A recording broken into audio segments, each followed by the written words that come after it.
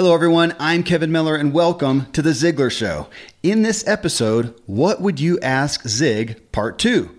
Continuing from episode 790 and the question I asked Ziglar listeners. If you could have a 1-hour consultation with Zig Ziglar, what area of life or business would you get his advice on?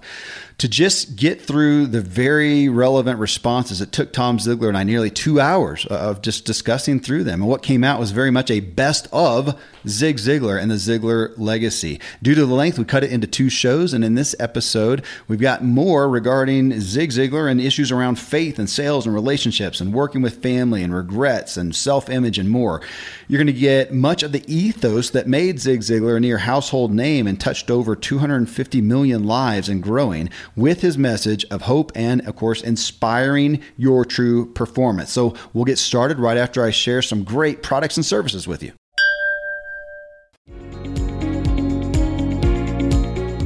Tim asks, he said, I would like to get to know Zig as a person and how to develop a successful sales team. This show is the Ziglar Show. Zig, that was where he made his first claim to fame, was in sales. And I have been looking just at the show content lately, and I don't spend as much time on sales as I think that we could to help so many people out there, because as we often do say, as we repeat Zig, that everybody is in sales. I like to use the word influence. Everybody wants to influence. If you're a parent, you want to influence your kids in a positive way. That's sales. It's no different. The dynamics are the same. So sales, I mean, that is, talk about a source for people that Ziglar has. Now, of course, Zig has Secrets of Closing the Sale, one of the best selling, if not the best selling sales book of all time. And that's the one where, Seth Godin is famous for saying, I listened to the tape of that 72 times or something until it broke and I had to go buy a whole nother set of tapes. But that is a book. Again, you go to Ziglar.com and go buy Secrets of Closing the Sale. That is a book for life. It's not just for sales, but it's for having influence. If you want influence, go read that. Now, there are also you guys have events and things happening every week, every month, I don't know how often, that are specifically on business and also on sales. If you want to speak to that, while I go get a glass of water so I can continue talking. Go, Tom. Yeah, Kevin, we have all kinds of stuff at Ziglar. We do. The best way to find us, if you haven't found us yet, is just to go to Ziglar.com and get on our newsletter list. It's free. We'll send you some gifts. And we do things, and we support trainers and coaches and speakers. We do corporate training. We do sales training. We do all different things. And so by going to Ziglar, you will find that they're ready for you. When I think of sales, there's a one of my hobbies was a couple of years ago, I really studied it, more than a hobby, more of a study. What words really mean in Hebrew. And in that kind of quest, I found out that there was a word for sale in Hebrew. And what it really means is that the word, it's a very high moral word. And it says, when you sell something, what you're really doing is you're looking into the future of that person, and you are anticipating a pain or a problem they'll have, and you're offering them a solution to that before they have that pain or that problem.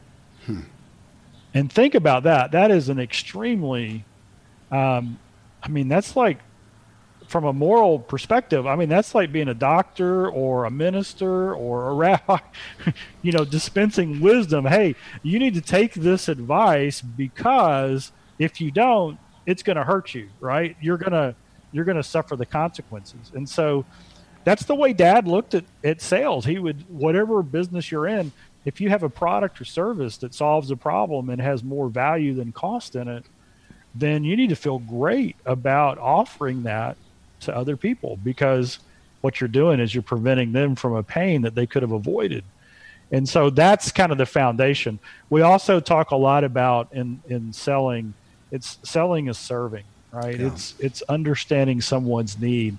And the motive is the key. You're doing it for their benefit, not your own. So that's a little, we could go on and on. And here's the interesting thing. and this is more background on kind of Dad's history, because a lot of people will say, golly, how did Zig Ziglar get started as a motivational speaker? How did he become who he's known for? Well, he started off in sales, right? And he became very successful in selling. And then the leaders in those organizations said, hey, can you train our salespeople? And so he would start training the salespeople on how to do what he did.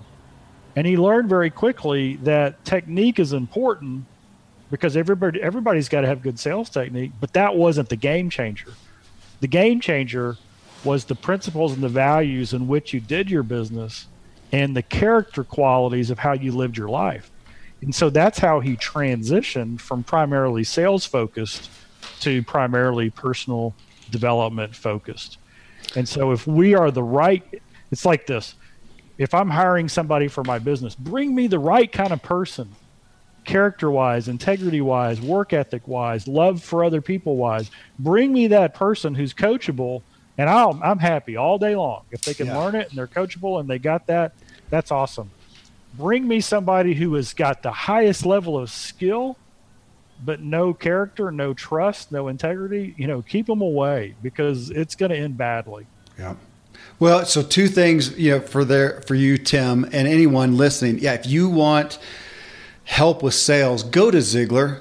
Go to Ziglar.com. And if you, obviously, the book Secrets of Closing Sales there, if you don't see an event that's happening, just contact them and say, look, I'm looking for some sales help. What do you guys have to offer right now? And they'll help you with a resource that fits where you're at. And where your budget is and whatnot. Please do that. I did want to point out too, though, you just saying that's where Zig got his start, is sales. I like the analogy, the example, I should say, of he gained mastery, because we had a show not long ago on where have you mastered, or where do you have mastery knowledge? It doesn't mean you've mastered it, but where do you have some level of mastery? And I think everybody has some level. They need to know that. The show got really good reviews on that. You guys can find that. It wasn't that long ago. He had mastery in sales, and he took that. Because of that, he got a stage. In essence, he got influence over people, and then he was able to take that and, as you said, grow into personal development, his faith, all kinds of things because of that area. That those people, I tend to think of people who are interested in life coaching. But life is pretty broad. That's a big subject to say I'm a life coach. That I see, the people who I see have the most traction with life coaching are people who are known for a specific area. My dad, Dan Meller, he is known as the 48 Days of the Work You Love guy, the career guy. And so people come to him for career advice, business advice, period.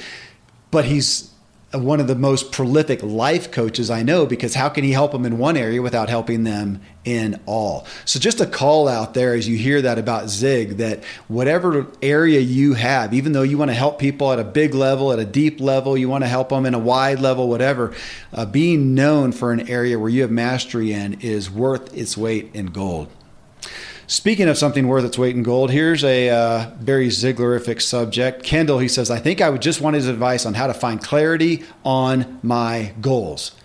I mean, in the world of personal and business development, is there any word that's talked about more than goals? Probably not. And yet the average person, even the aspiring people listening to this show, that is generally an area where there's still goals aren't written down. They're not clarified. They're not walked through. Again, actually, we should do, it's been a long time since we've done a show on just goals, so we won't do that on this one. But again, as far as a resource on goals, I don't know if there's a name known, a brand known more than Ziglar. And right now, go ahead just to tell people that if you want help with goals, go to Ziglar.com, give them a couple of the resources. Yeah, when you go to Ziglar.com, we have the performance planner, which is actually the step-by-step guide. I've got one right here on my desk, but it looks like this, and it's a workbook. I mean, and it gives you the instructions in the very beginning of how to set and reach your goals. It gives you everything you need. The reality is that we have to ask a lot of questions of ourselves. Who is it that we want to become? What do we want to do? What are the things in life we want to achieve? What drives us? What are we skilled in? What gives us energy? And so The performance planner actually has about the first 15, 20 pages asking all those questions of you. And then once you identify, okay, that's a goal I want, I want to lose that weight. I want to get that lake house. I want to start that business, whatever it is. Then it takes you through the filtering questions to make sure it really is your goal. We do that there. There's also the series, the audio program called How to Stay Motivated. And one of the albums in that series is all about goal setting. And so just a ton of resources there. And here's something that's kind of one of the, kind of the better things that's happening right now in the world is people they're having time to think. I mean, Kevin, I don't know how many conversations you've had. I've had a ton of them, one-on-one or on a Zoom call or on a phone call where people have just had a time to slow down and say, wait a second, there's more to life than the rat race. What is it that I'm best at? Why am I here? How can I make the biggest contribution? What's gonna keep me going? And so that's kind of cool. And in the goal setting process, we kind of give questions on how to work through that. The book Choose to Win also that came out last year goes through that, kind of just, it starts with why. Because if your goal is not supported by your why, the chances are you could get derailed with it, from it pretty quickly. Yeah. Well, and this show 790 starts off with Zig, a short clip talking again about most people want to be happy, healthy, reasonably prosperous, secure, have friends, peace of mind, good family relationships, and hope. I mean, those are all areas of goal. But then, going to choose the win in our habits show, that's where we go through those 7 spokes on the Ziglar Wheel of Life: physical, family and friends, relationships, mental, financial, spiritual, career, personal. Those are those areas. And to go through and just do an audit. And if you're overwhelmed by goals, just to look at, what do you want? Do you want anything? And I think the bigger problem that we see more and more in our culture is people are not clear on what they even want. All right, big topic there. Steve, you'll appreciate this. Steve Rosen, Steve, he said what he would ask Zig Ziglar: is work necessary for lifelong fulfillment? Can I be truly happy retired? Or is serving others part of what I'm here to do? And thus finding deeper living and meaning in life. Is there really true freedom to just enjoy being able to goof off and pretty much do what I want? Or is work/service much more important, like vitamins that nourish my soul? That's a question. That's a big question. Yeah. I like it. Well, and so for context there, Steve was career military, I think 20 years, retired. He's got into fitness and wellness because he needed to increase his own personal wellness, and began doing fitness boot camps and leading groups of people. And he did that. And I think he, maybe wore himself out a little bit on that, and then just kind of fully retired for a while. And so now he's been having fun just doing that, just doing whatever he wants to. But I've seen him coming back in and kind of vacillating between that and just the retired thing, and wanting to impart something to people. And I think it's a great question, and it obviously gets into the aspect of retirement. I'll say this, Tom, I don't generally see the most fulfilled, vibrant people as those who quit work and now just went to goof off for a while. They often will find themselves coming back wanting to be of use somewhere, whether they need the money or not. That's just, again, there's always exceptions, but by far and large, that's my experience. And I know Zig said he would never retire. It's what my dad says. I can't imagine. I got too many things I want to impart, too many things I want to do. I can't imagine goofing off all day, but it's a valid question. I think I read, or Dad used to say all the time, and he might not say it on the big stage. He would say it at Sunday school, or he would say it in conversations, or when people asked him a question. They would ask, "Are you going to retire?" And he would say, "No, I'm not going to retire. Retirement is never mentioned in the Bible." Yeah. Right. And so I heard that for years. And then I heard my mentor and friend, Rabbi Daniel Lapin, talking about that. And he said in Hebrew, in the Hebrew language, there's no word for retirement and there's no word for vacation, which both are real interesting. So when he said, well, here's why, here's the spiritual foundation of why, is they both connotate that the world is now there to serve you. Right? Interesting. Now, sabbatical and getting refueled and everything else, that's everywhere, right? Take the Sabbath off. Yeah. I mean, that's what it's about. And so I think it's a spiritual concept. And so do you have to have a 9-to-5 paying job to serve? I don't think so. Not at all. And so my question is that, we're all here. I believe that we're all here for a purpose, created for a purpose. And there are some people out there waiting for us to come to them and serve them in some way, to lift them up, to lift their burden. And how you define that, I don't think it has to be in the context of, well, I work for XYZ Corp. It doesn't have to be that way. And most people who take the time off and enjoy life, they get antsy. Mm-hmm. And it's because there's got to be a spiritual purpose out of it. There's also the realization that, hey, sometimes we got to go out and prepare for that next stage, develop ourselves and do that. That's fine too. But the connotation isn't, okay, world, serve me. The connotation is, hey, I'm working on myself and those I love, so that, like the quote, expect the best, prepare for the worst, maximize what comes, so that when my opportunity to help somebody else comes along, I'm ready. Yeah. And if I think that's if that's our attitude, I think we're going to be in a good position. You are listening to The Ziglar Show in our part 2 episode on What Would You Ask Zig Ziglar. Next, we discuss, where do people most find purpose? We'll jump right back in after I share some great products and services with you. Well, you mentioned the word purpose, and in my life, it's been very similar to yours, Tom. Most of it's been spent in personal development, in self-help, in personal growth. When I see people who are, again, back to however you define success, but if we say people who have great purpose and great personal fulfillment, I find that it generally comes at the end of, or at the hand of, serving other people, being worthwhile. I mean, I think at the end of the day, we all want to be. I want to matter. I want to have served people well, and to find purpose outside of that. I don't see it that much. I don't see it that often. So to Steve's question, now again, you don't have to judge. What does that mean?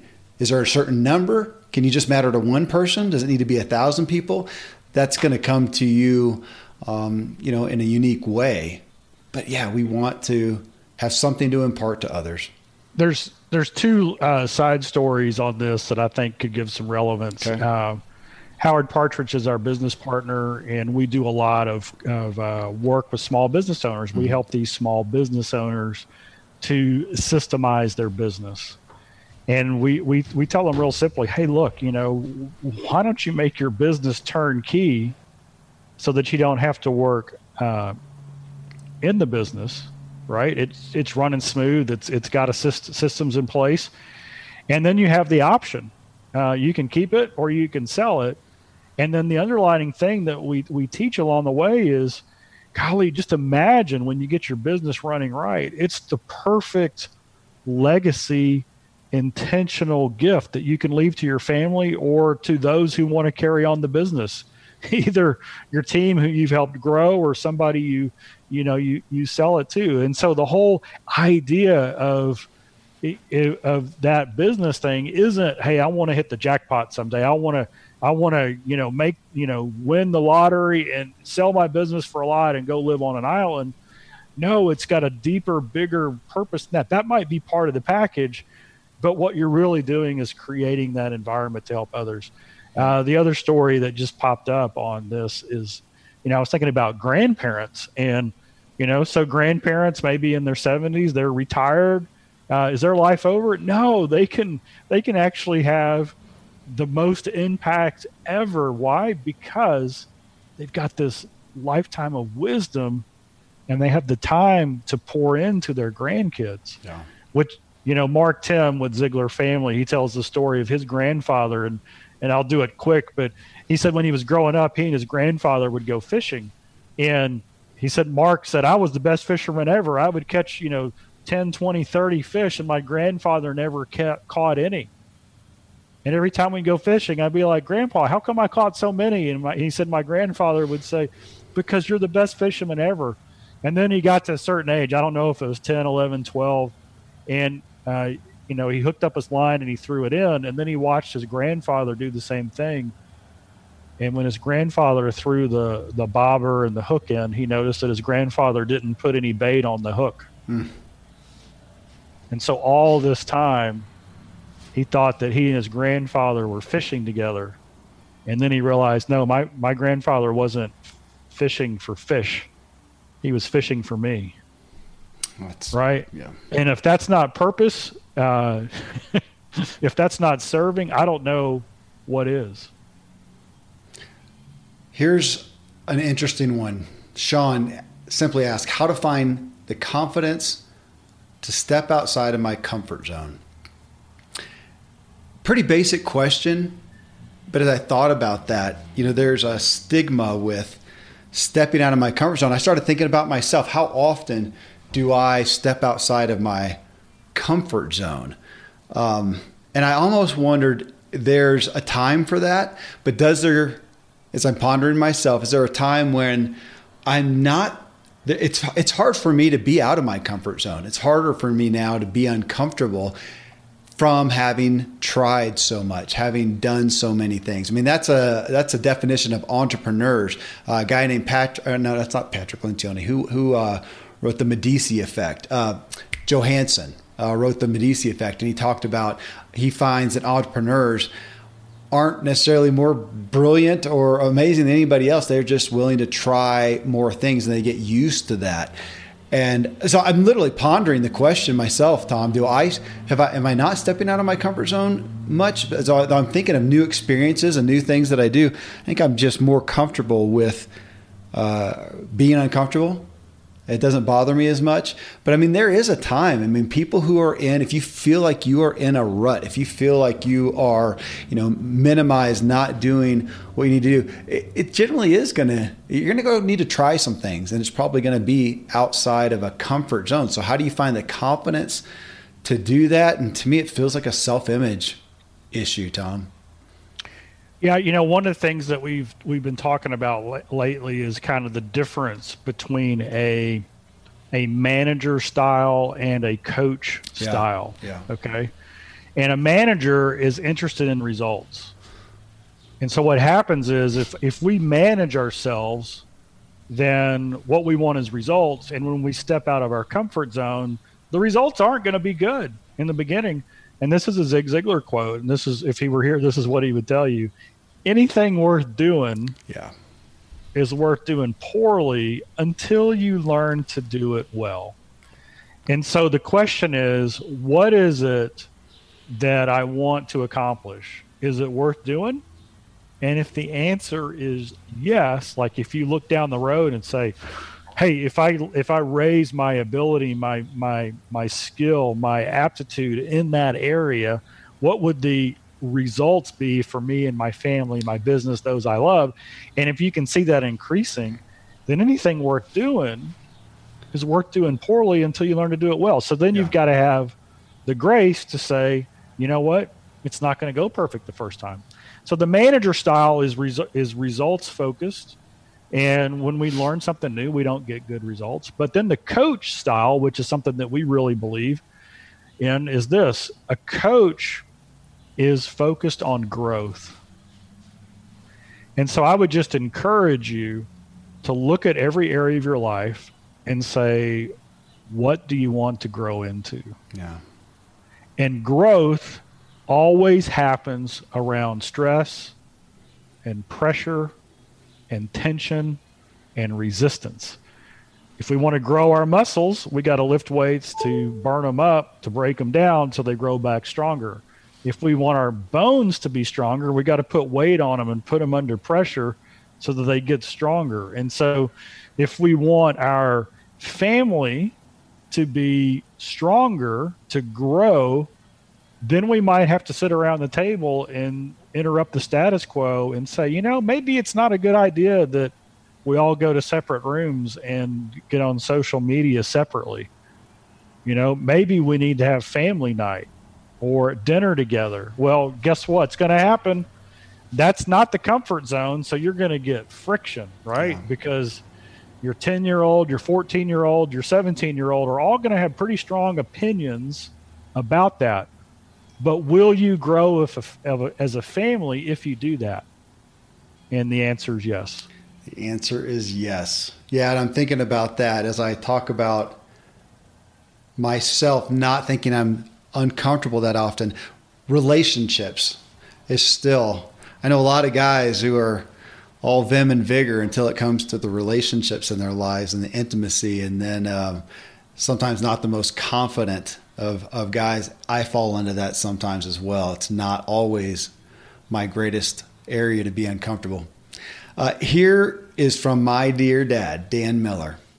And who you know is a lifetime Ziglar fan. It's the reason I know of Zig Ziglar. And he said, I would simply ask Zig, to what do you attribute your success? And I read that, and my first thought would be Zig saying his faith in God. And Tom, I'll let you respond, but my first thought to that was, boy, I know a good number of people, I have and I do, who I believe they really have a strong, devoted, deep, true faith in God, who also struggle with having any great areas of success in their lives. And so to come back and to ponder that, to go, what would he say from a personal nature would he attribute his success to? Tom? Well, I'm just going to quote him. He said his number one reason for his success was his character and integrity. Huh. And his number two reason for success was persistent consistency, which is the Ziglar definition of work ethic. So consistency means that if you have a worthwhile goal or objective, you do it every day or as often as necessary. Mm-hmm. Persistency means that when you do it, you take it up a notch, right? You elevate it. You go a little bit extra. You get outside of the comfort zone, right? You expand on it. You force yourself to grow.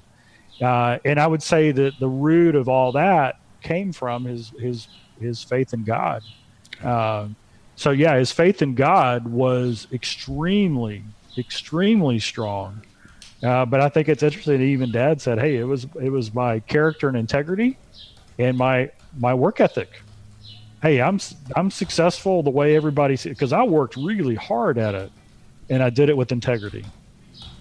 Well, to look at that though, if you take in, why do you do that? Why have integrity?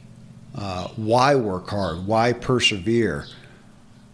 Yeah, I look at that. There's so many things in my life that I do not understand. We have these conversations a lot as a family, as you're talking about sitting around the table and talking in depth of going, I literally, so it'll be my admission as a father, my sharing my admission, say, guys, I don't understand life outside of my faith.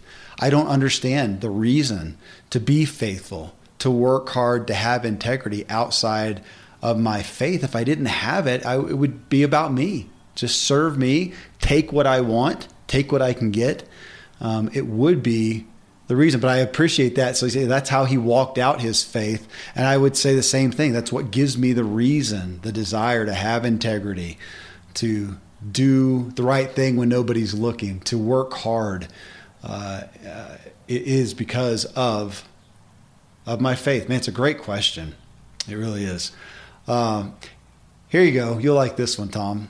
Renee says, she would ask, what's your advice on building a successful, respectful, and romantic relationship? It may seem odd, but he was such a people person and so genuine. I would love to know what he had to say about personal relationships. He had a lot to say, didn't he?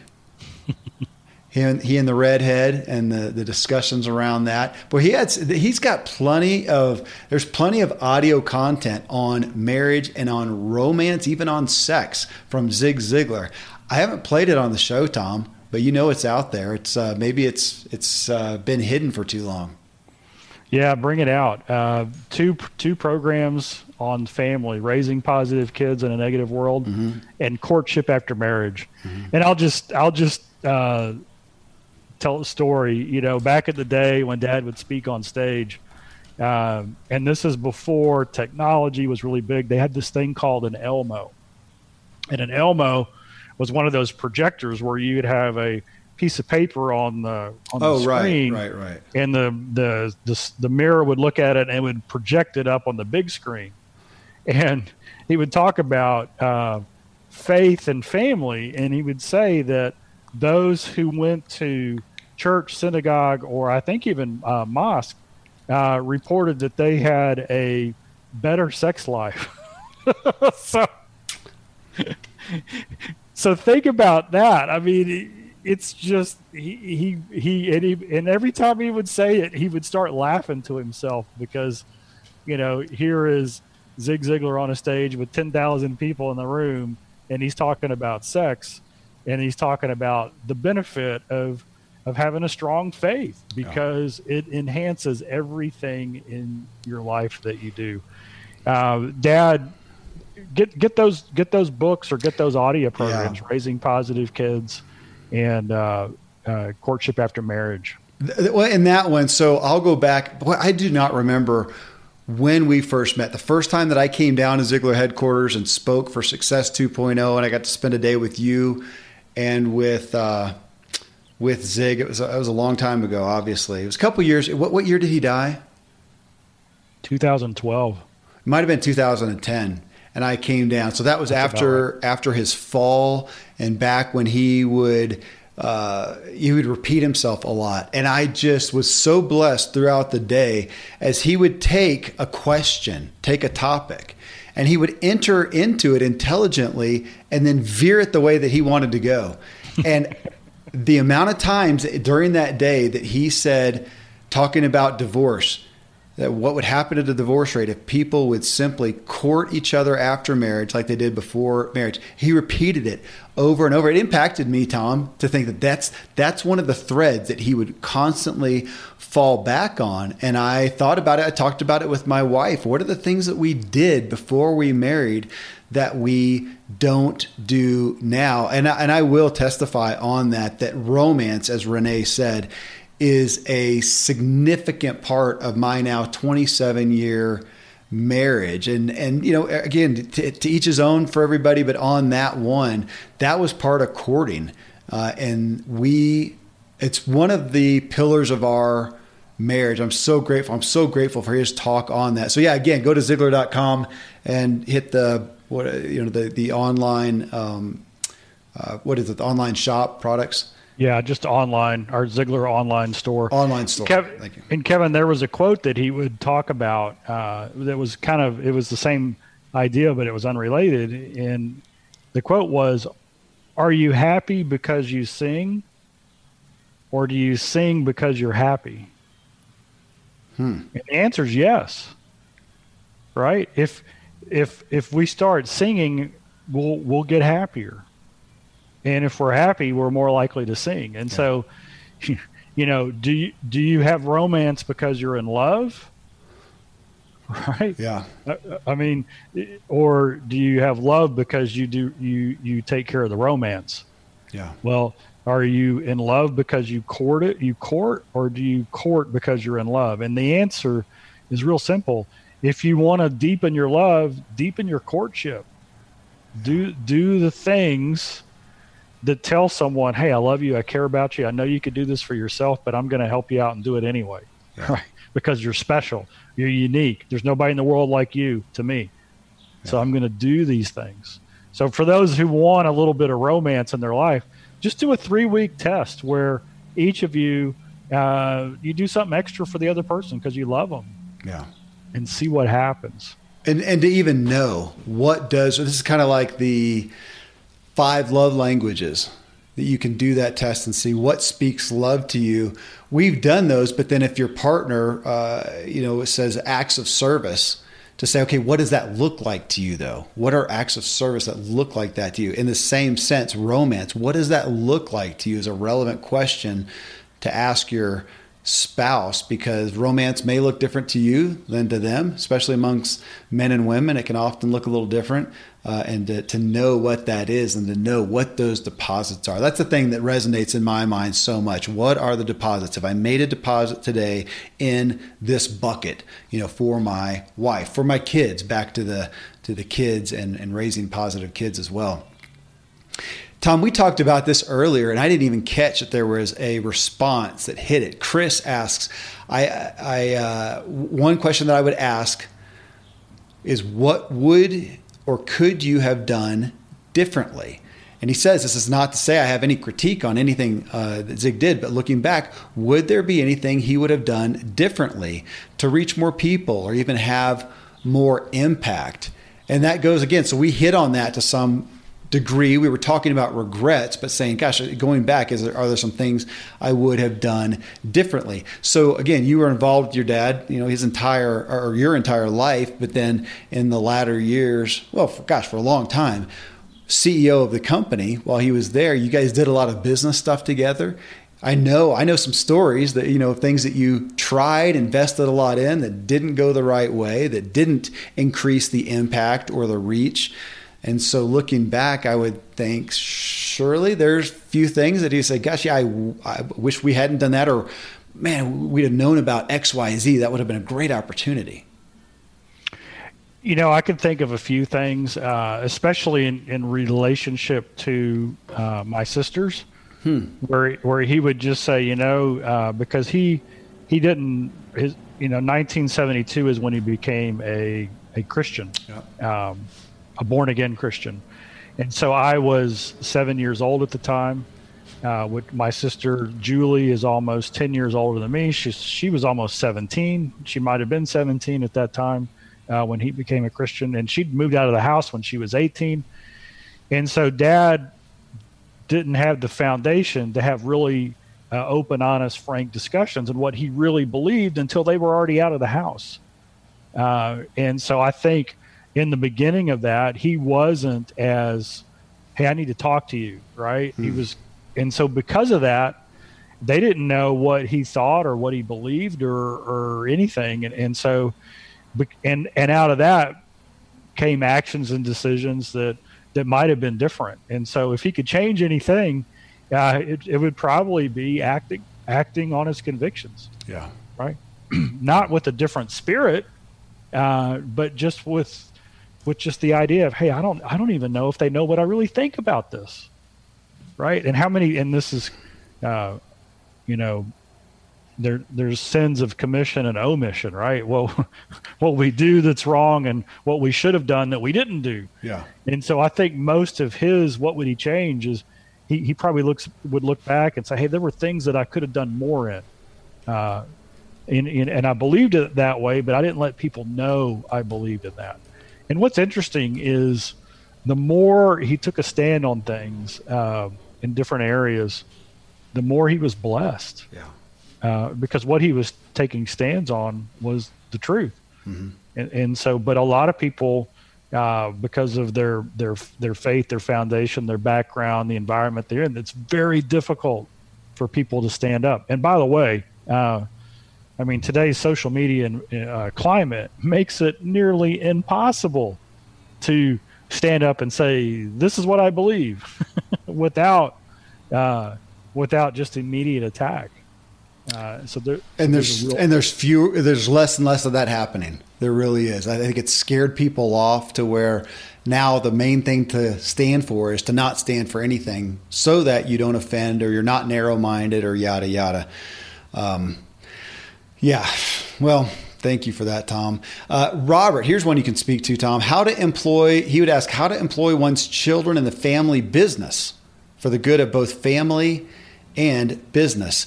It reminded me of, I had Ken Blanchard on the show quite a while ago. He's an outspoken personality on nepotism, which is having your family involved in your business, advocating for your family. But you have, Tom, you guys have, on almost all worked in the business. I mean, you and Cindy and Julie do now, have for decades, I think. And but I'm sure, I know you've seen examples of it being stressful with other people. Maybe it was within you guys at some point. I don't know. That's a great one. Zig would be a good one to ask. But yeah, what's your insight on that? Wow, and I actually studied this, and I'll just give my own experience. Okay, so I went to work right after college for the company.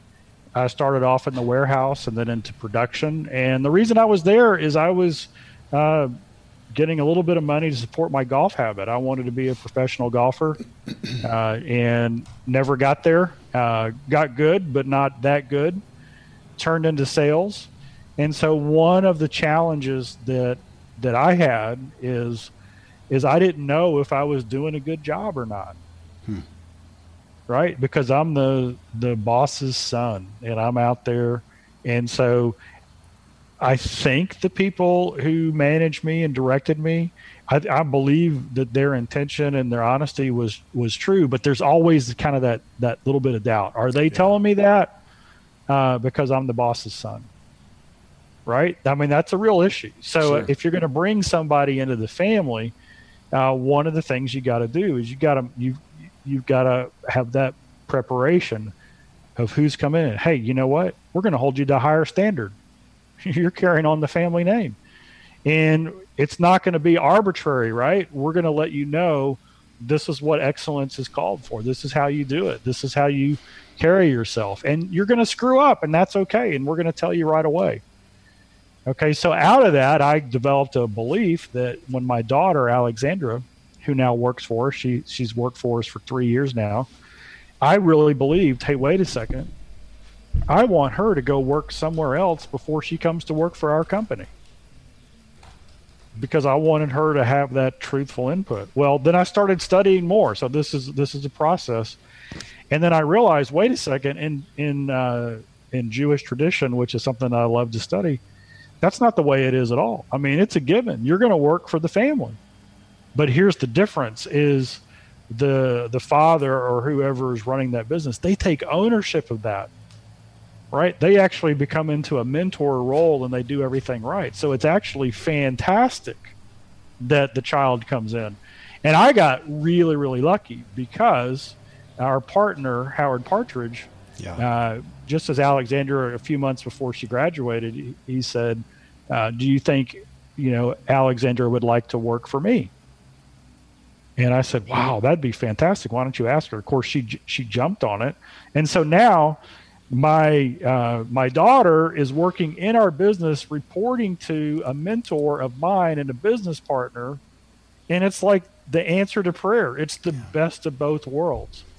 And I'll tell you that, as Alexandra's matured, and she just does fantastic. And it's because of Howard's influence and direction. And there's a lot of maturity that happens when kids go into business. And it's different now than it was, even 20 years ago, but especially 50 or 100 years ago. I mean, what is the emotional IQ age of a 22-year-old person today versus my dad, who started working when he was 6 years old selling peanuts on the corner? Yeah. I mean, real life was real. I mean, there wasn't like, hey, you know what, someday when you get through with school, if you decide to go to school or you decide to go through in 6 years, none of that was even a discussion. It was, you got to go to work because we need to eat.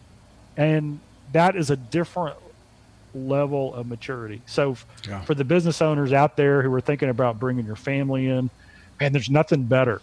I believe there's nothing better that you could do. But you really need to get some wise counsel on how you're going to bring them in. What are the expectations? What are the guidelines? Because you definitely don't want the reputation, whether it's earned or the perception that it's easier, they're getting a free ride, or they're not carrying their weight. Family members got to carry way more than their weight. I mean, it's just the reality. The other thing that I would say to this, and this is what we do when we work with business owners, is we teach business owners how to systemize everything. And so here's a real rub, okay? So the founder has a way of doing something, and a child comes to work and they've got different gifts and talents. I could never be Zig Ziglar, right? I don't have that gift or that talent, but I've got gifts and talents that Dad didn't have. And so a lot of times a founder mentality is, hey, this is the way I do it. This is the way we've always done it. This is the way you need to do it. And the problem is you can't maximize your family's gifts and talents because they're all different. When you systemize a business and you know how every system runs, and somebody, a family member or even a team member comes and says, hey, what if we did this instead? What if we tried this? Because you already have the system and their comment is on the system, hey, let's tweak the system, it makes it real easy for everybody to give it a run, to give it a try. Because I am not challenging my father or the manager or the owner's opinion or the way they've always done it. Instead, I'm just saying, hey, what if we did this with the system? And so that allows for a much better relationship, a lot less friction in the family relationship. So yeah, bring them in, do it right, give them some advice. So I've learned from Dave Ramsey on this. I've learned from Howard Partridge on this. I've learned from Rabbi Lapin on this. I mean, there's a lot of places that you can learn.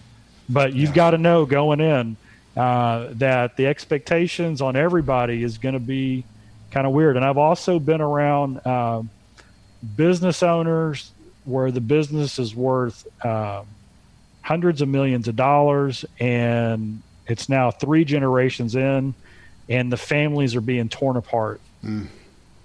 Because even though they had a successful business, the expectations, the way we work together, how do you get compensated based on your contribution, versus your ownership, those kind of things. Guys, you gotta, when you set it right from the beginning, it changes everything.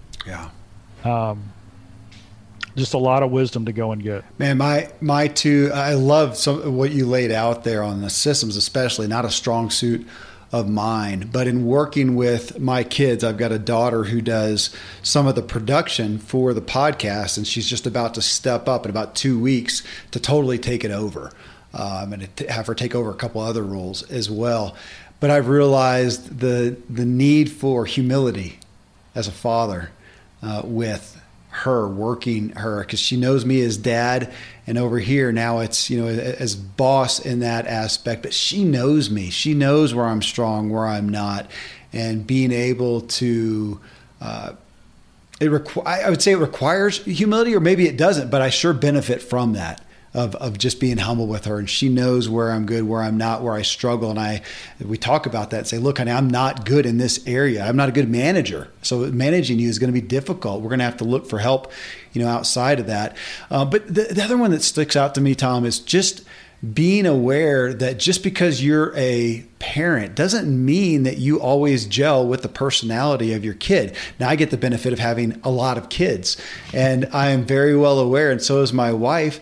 And it's at face value, it sounds difficult, but they're different. They're human beings with different personalities. It doesn't really make sense that we would gel perfectly with all of them. So there's some kids that, man, she gets them and they get mom. And there are some that they get me, and I get them, and they don't get mom. And realizing that, I mean, that's hard for any parent to go, gosh, I struggle to connect with that kid. But it's just, personalities are still personalities. Because you're a parent, you love them, you do everything that you can, but you are not always going to gel perfectly. And I have some kids who I don't know that I'll ever have them work for me. I don't know if it would be a good fit. I mean, we'll see as time goes on, never say never, but we'll have to realize that our personalities, I don't get you as much, and they don't get me as much. I've got one son who, Caleb, Caleb, and he's candid in talking about this. Man, I'm pretty much prone to, hey, just go do that. There's a result I want, figure it out. And that's not his shtick. He wants to know, well, how do you want it done? What are the steps to make sure, that I do it correctly and do it well? I don't know. Just go do it. I would do it this way, but it's probably not the best way.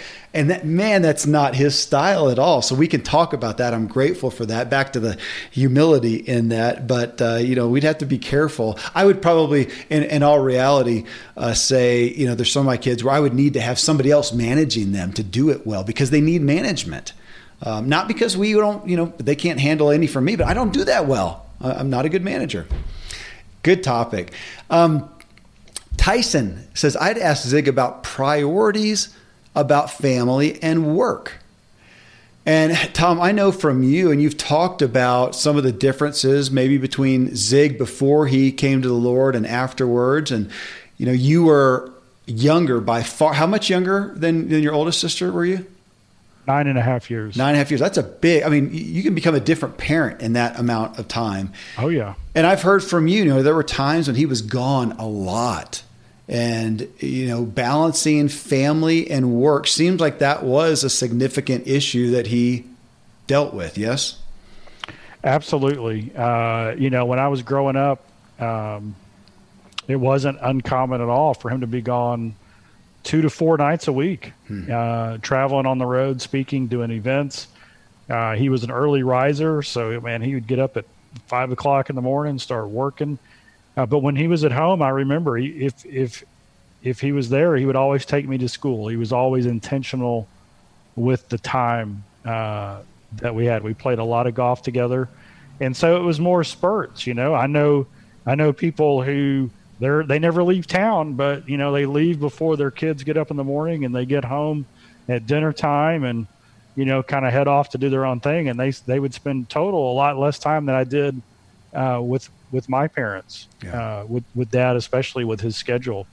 And so I think the key is your spouse your number one account, right? Are they your number one priority? Do you walk that out? Do you demonstrate that? That sets the tone and the example for all the other relationships in there. And then you've got to, what are the trade-offs, the sacrifices that you're going to make?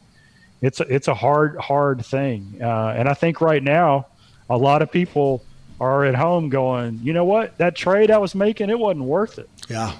Right. Yeah. And so do I need all that stuff? Do I need this go-go lifestyle, or is all this family, all this relationship that's getting stronger and everything else, is that a better trade for my time than all that energy putting into it?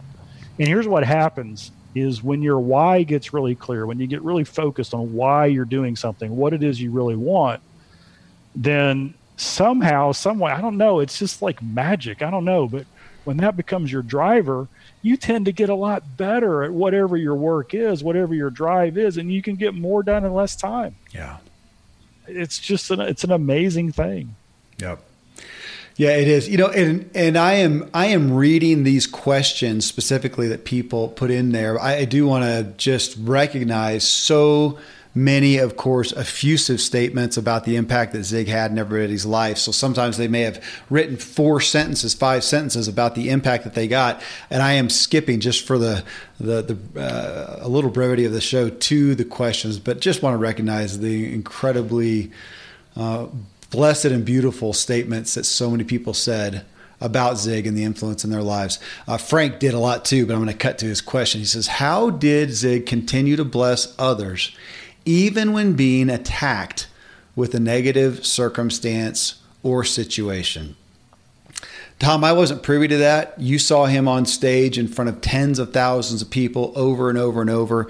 He was there. You can find negative reviews and comments on everyone. And I know that he got them. He got them for, being a motivational speaker, for sharing his faith and whatnot. And again, we've talked about his strength of character, for his self-image, his faith in God. Was he ever bothered, rattled by the negative attacks? From let's just divide the attacks up. From people who didn't know him or outside sources, I don't think it bothered him at all. Yeah. I remember he got invited to a prayer breakfast, and it was a government. I don't know if it was Virginia or whatever. It was their official state prayer breakfast, and they said, "Hey, we want you to pray and speak and pray at the prayer breakfast." Well, he figures, hey, you know what? They're inviting Zig Ziglar. They know what I believe in, and so it was a non-denominational event, right? Well, and it's government, and so he shares his faith. And so some of the people attacked him for doing that. And he's like, I don't know. It was a prayer breakfast. They asked me to share about faith. So I did. And so it didn't faze him in the least amount, whether it was warranted or unwarranted. Then the second type of attack would be he realized it had nothing to do with him, and it was about the person that was attacking. Yeah. And that never fazed him either. In fact, if anything, he would become more concerned, overly concerned for that person's well-being. I saw him many times go above and beyond what he should have, not because he was offended or upset that they had wronged him, but because he felt so like maybe they would listen to what he had to say because he was so sincere. The third level, and I won't call this an attack, but more of a correction, would be people in the inner circle would say, hey, you might want to do less of that, or you might want to think about that. Well, he'd take that real serious, right? Because he knew that their heart was right. And then there's let's just call it the difficult circumstance, where it's really not attack. It's just that life's pretty crummy right now. What allowed him to pour into people so much is he knew his purpose. And his purpose was to go out and to share a message that could change somebody's life. And so every time he spoke, he always wanted to be as prepared as much as possible. He wanted to give the best speech he'd ever given. Because if he knew that he did those two things, then maybe, just maybe, somebody in that room would take what he said, apply it to their own life, and their life would be changed. Yeah. So that would allow him just that focus and that belief, even when he was going through a storm or a tragedy, to be able to go out on the stage and do what he did, because he knew that his purpose was bigger than him. His purpose was everybody in that room. And this is where leaders and speakers and people from all different walks get into trouble, is they think that the room is there for them instead of them being there for the room. Yeah. Right? As a leader, we're there for the people. They're not there for us. We're there for them. We're there to serve. And we're back to that topic that we've come back to so many times of integrity. I'm going to end on a heartfelt sharing from somebody, Merrill. He says, I would ask Zig, why do I care so much about how or what people think of me? I never thought I was that person, but you learn really quickly where you stand with rejection when you have to put yourself out there and sell ideas or products to people. I know there's a difference between caring about people and caring about what people think, but sometimes I have blurred that line my whole life, and it really holds me back. We talked about sales a couple times, about influence, and that is a part of the Secrets of Closing the Sale book, is talking about rejection and what people think of you. Probably the primary handicap, Achilles heel of sales, is just that. I think it's hard on anybody naturally to get rejection, especially if you believe in what you have. If you really believe that could help that person, and to get rejected, to not take that personally is different. And maybe that comes back to, Zig saying, hey, nobody's a natural born just salesperson. It's something you learn. Well, rejection is a primary part of sales, and that's my experience, Tom. That is something I had to learn. It didn't feel good to begin with, and I don't know that it ever would have if I didn't get teaching and training on how to deal with that well. And of course, we're always dealing with how we view ourselves, our own self-image, our own integrity, as we've talked about so often. So what a great question. Why do I care so much about how or what people think of me? We talked about it earlier. Yep. You need to flip from a people value me because of my results, right? And so if they say no to the offer, no to my proposal, they're saying no to me, right? Because I am my results, right? I am the result of this. And switch over to growth. Okay, every day I'm going to grow a little bit more.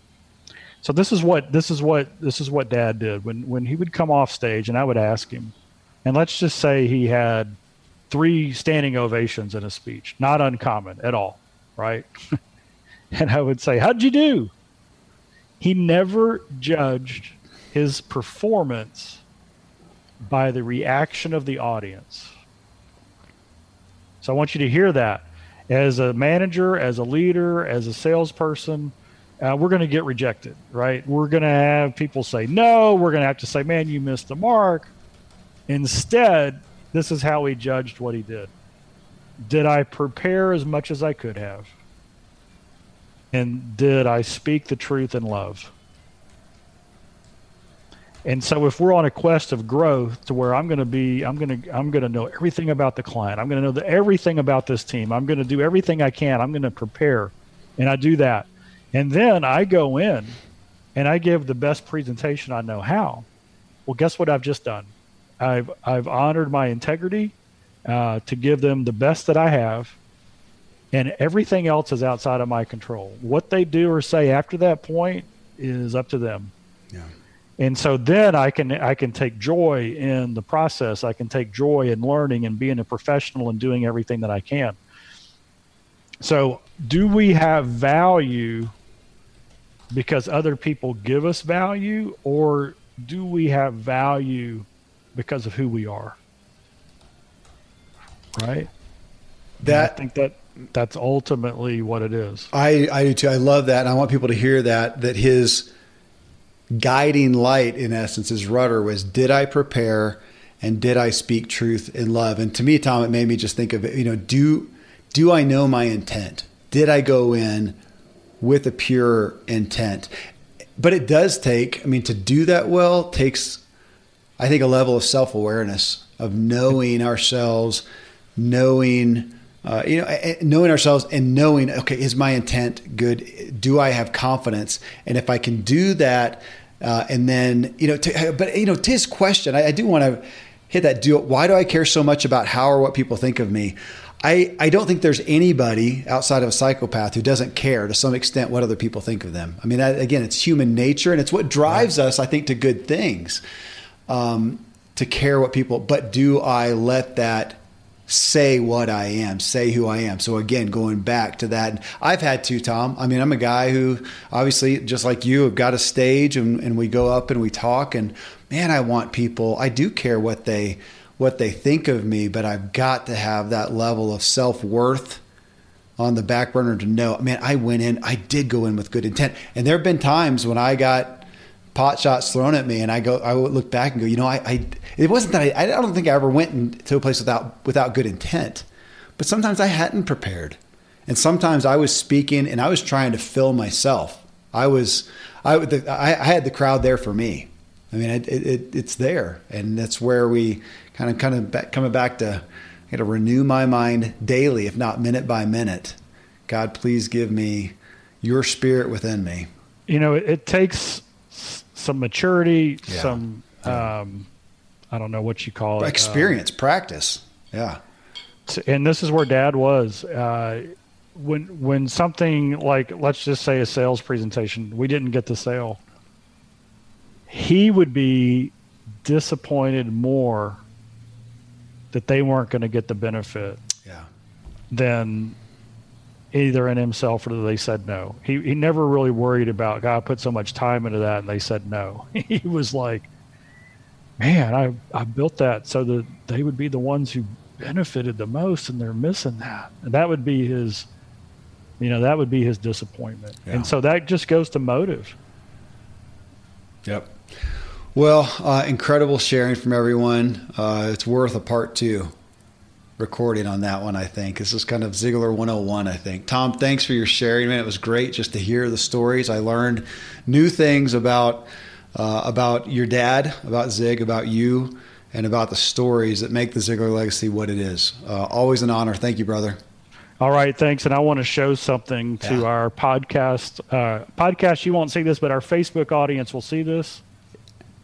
This is you looking at us, looking at you. So I've just been wanting to do that the whole time. That's so funny. Well, friends, I trust that along with all the value in that show right there, you also realize you got a master's degree and a lot of what really matters to people, and probably some clarity and conviction on where you want to pursue more growth in your own life. Thanks again for all those who shared just so openly and vulnerably and brilliantly.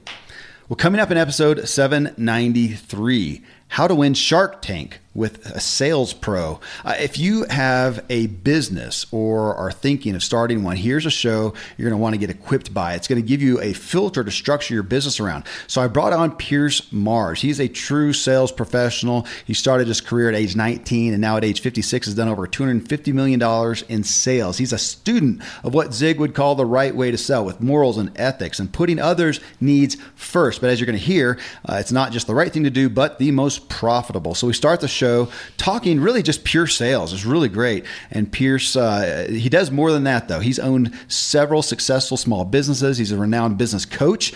And for almost 10 years, he's hosted the Shark Tank podcast, the Shark Tank fan podcast. And from so closely auditing every episode, he's written a book, Could You Survive Shark Tank? And we spend the second half of the show discussing the focus of the book, which is 7 key questions Pierce realized are almost always asked by the sharks to every participant. As we say in the show, this is for anyone in business, regardless of whether you need investor or outside money. That's not the point. It's just a really, really valuable filter to audit your business or idea against. Till then, thank you as always for letting me walk with you as we inspire our true performance together.